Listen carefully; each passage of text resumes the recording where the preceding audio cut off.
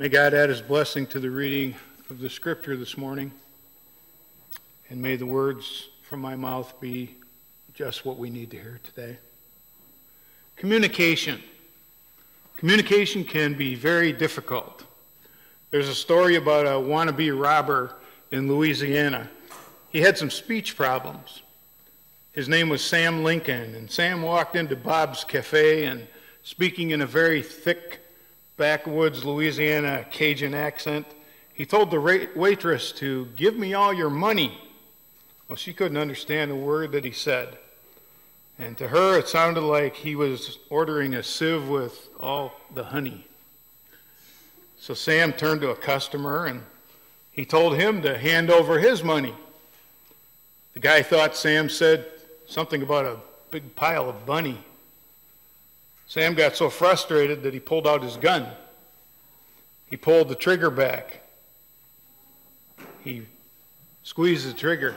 Click. The gun wouldn't fire.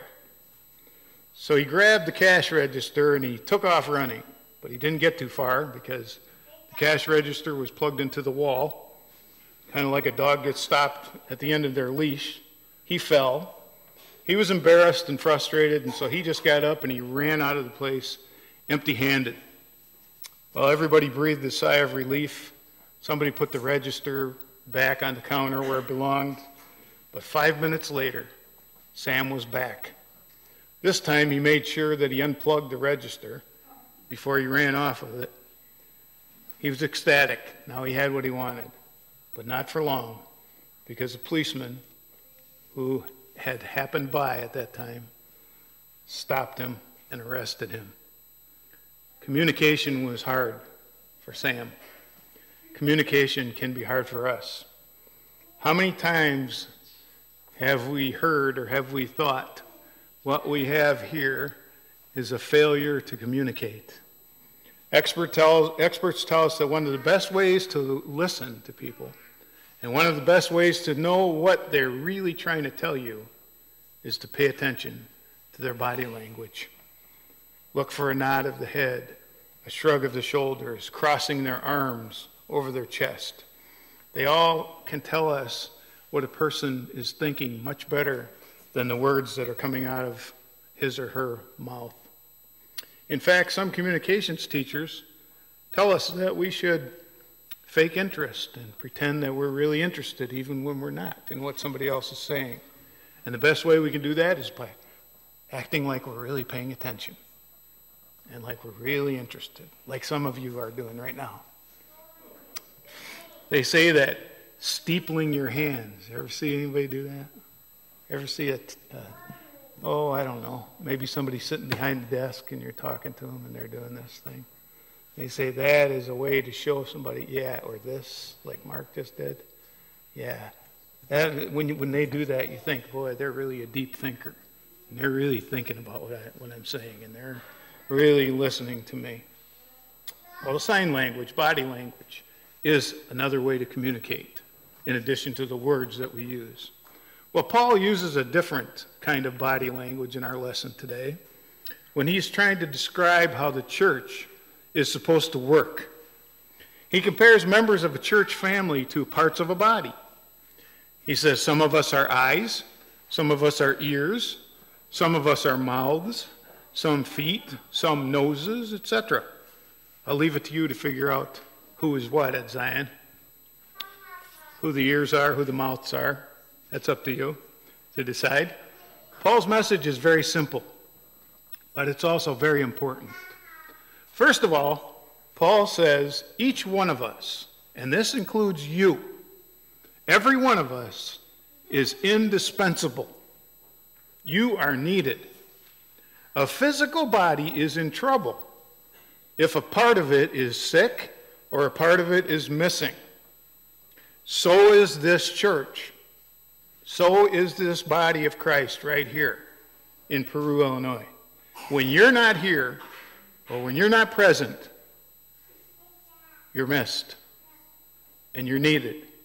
And it takes some of the strength from the body. Here's a parable written about that very subject. It says, once upon a time, almost everybody was an ear. All the ears had a big ear convention, and they were having a wonderful time when a nose and a mouth walked in. And they sat in the back row, and they were very quiet. But soon the usher walked over and said, "You fellows don't look like ears to me. I'll be kicking you out." So the nose and the mouth left. But after a while, the convention hall caught on fire, and it destroyed all the ears because no noses were there to smell the smoke, and no mouths were there to warn them that the place was on fire. A person who loses his or her sense of smell suffers.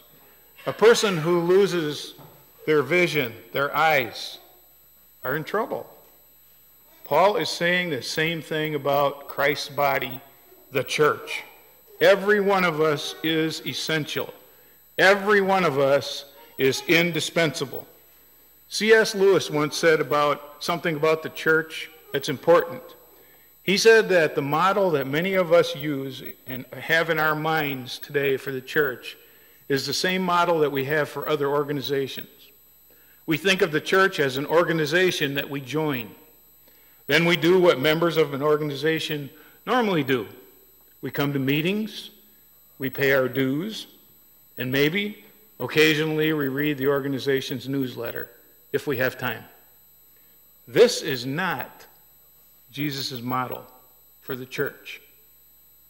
He wants his people to be joined to his church in the same way that members of a physical body are joined together. It's a living relationship. The body gives life to its members, and every member is indispensable. Being actively involved in a church is not just an option any more than an eye has an option about being involved with the physical body. It's needed. It must be there. And losing an eye, sure, you can still get by, but you can't be as effective as you used to be until you find ways to compensate. We all have a place in this family. We are indispensable. Secondly, we are all different. A nose and a mouth are different. Both of them are indispensable, both are needed, but they're different. They have different function. They bring different gifts to the body. The same way with Christ's body, the church. When there are some of us who are strong at some things, there are others who are strong at different tasks and have different abilities and capabilities. It's always a mistake, and it happens too often in the church when we try to be something that we're not, because we have to fill in for those people who are not functioning the way that they're able to, and with the abilities that they have. During the Olympics, one of the most popular places in the Olympic Village is always the bowling alley. Interestingly enough, Olympic athletes, most of them, are not very good bowlers. They don't practice bowling, they're not good at it. Just because you have strength in one area doesn't mean that you have strength in others. No more than those Olympic swimmers are great bowlers. You might remember back when Michael Jordan decided to play baseball. Remember that? He decided that he was going to be a great baseball player. He put on the right uniform. He used all the right equipment. He practiced and practiced and practiced. But Michael Jordan, watching him play baseball, was nothing like watching Michael Jordan play basketball. Fly balls hit him in the chest. He couldn't hit a fastball. He called the umpires referees. He ended up being sent to a Birmingham minor league team and never made it in baseball. Now, does that mean he wasn't a great athlete? No. It means that he was trying to do something that was not his strength, his ability. Each of us has strengths. Each of us has places that God has for us, and places where God can use us. To have a strong church, every one of us needs to be using that gift that God has given to us, whatever it might be. each doing what we do best. If we don't use our gifts, it's a loss for us personally, and it's a loss for the whole church. Catherine Elliott compares it to a bottle of perfume. She writes these words, "When I was about 10 years old, Grandma received a gift of perfume in a bottle that fascinated me. The bottle was beautiful. It was made of green pottery with a long, slender neck and a square bottom.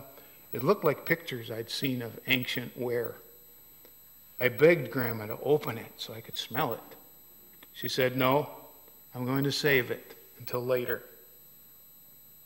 When I was 33, Grandma gave me the perfume, saying, 'Let's see how long you can keep it without opening it.'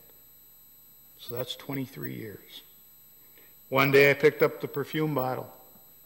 I was shocked to discover that it was empty, although it was still sealed. Turning it over, I could see why. The bottom of the bottle had never been glazed, and so the perfume had slowly evaporated through the porous clay on the bottom. How sad that no one ever enjoyed the odor of that perfume. Not Grandma, not me, not anyone else. How disappointing for the person who gave her that gift. No one ever enjoyed it. Then it struck me that I frequently treat God's gifts to me in the same way. Not using them because I'm shy or because I'm selfish, or sometimes I'm just lazy. Failing to use our gifts disappoints God, and we deny ourselves and others the opportunity of enjoying God's blessings with us." End quote. That's God's will for God's people, that we use the gifts God gives us. One man's gift is taking out the garbage. Now, most of us wouldn't consider taking out the garbage much of a gift, but this man does. He stops by his neighbor's house every few days, and he empties his garbage can for him. The neighbor has trouble walking. This man just receives great joy in fulfilling his gift in life and taking out his neighbor's garbage. That's one of his gifts. What gift do you have to offer God? What gift do you have to offer his church? There is something that each one of us can give to God's kingdom. We all have gifts, and each of them is important. We all are necessary. Nobody is any better or any less important than anyone else. No one gift is any more important than any other gift in this church or any church. We are indispensable. We are different. And the third thing that Paul tells us is that we share one gift, and that is the greatest gift of all, the gift of love. Today's reading leads right into the love chapter, 1 Corinthians 13, where Paul says that no matter how many other things you're good at, no matter how many gifts you have, if you don't have love, you have nothing. Absolutely nothing.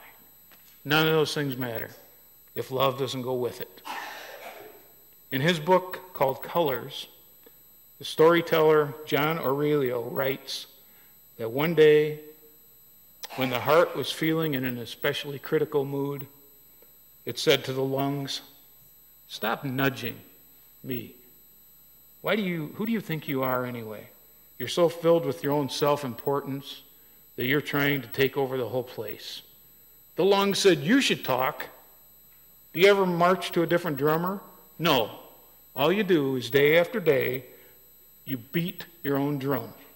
The noise is the same all the time, and it drives me crazy. Come to think of it, I'm sick of you, heart, and I'm sick of hearing you." Well, the battle lines were drawn now. The two of them continued on this way for days, the one beating the same issue of death to death until the other just kept blowing hot air about it. "Well, we'll see about this," the heart said, pounding furiously as it told its story to the mouth. The mouth agreed with the heart and bit its lip in anger. We'll see how swelled up the lungs will be if I just hold back. It spat out. In retaliation, the lungs told its story to the stomach. The stomach became very upset and agreed not to feed into the heart's monotonous monologue. Before long, all the other organs began taking sides with the mouth and the lungs, the liver and the spleen with the stomach, while the kidneys were split in two. Alas, the argument never came to a head. Not that it would have done much good, for by this time the body was so weak and so divided that it died. That can happen to a church. It makes no difference how talented members are or how able the leadership of the church is. If the people of that church don't love one another, that church will die. The most important gift, Paul tells us, is love. Even more important, the love of Christ is what we have to offer to the people in our church and to everyone in the world. A family went to the movies, and on the way in, the young man of the family stopped by the refreshment stand to pick up some popcorn. By the time he got into the theater, the lights were already dimmed and the movie had began, and he couldn't find his family. He paced up and down the aisles looking for a familiar face. And then the lights started to dim even more. He finally stopped and just yelled out, "Doesn't anybody recognize me?" When visitors come into our church, they're looking for companionship. They're looking for a place to belong. They're looking for a family. And sometimes they don't find it. I believe that deep in their hearts, some people are crying out, "Doesn't anybody see me? Doesn't anybody recognize me?" We owe it to them to offer them genuine love and concern, the love and concern of Jesus. That's what the church is all about. That's what this church is all about. This is who you and I are. We are members of the body of Christ. Not members as the world thinks of members of an organization, but living members attached together permanently to one another, to the body, each one indispensable and important, but different. All joined to one another and to the world that Jesus loved so much that he died for each of them. That amazing love that calls all of the world's people to become one in Christ. Let's begin and continue, if those of us who have been, to share not only our speech, things we say, but let's share that body language. Amen.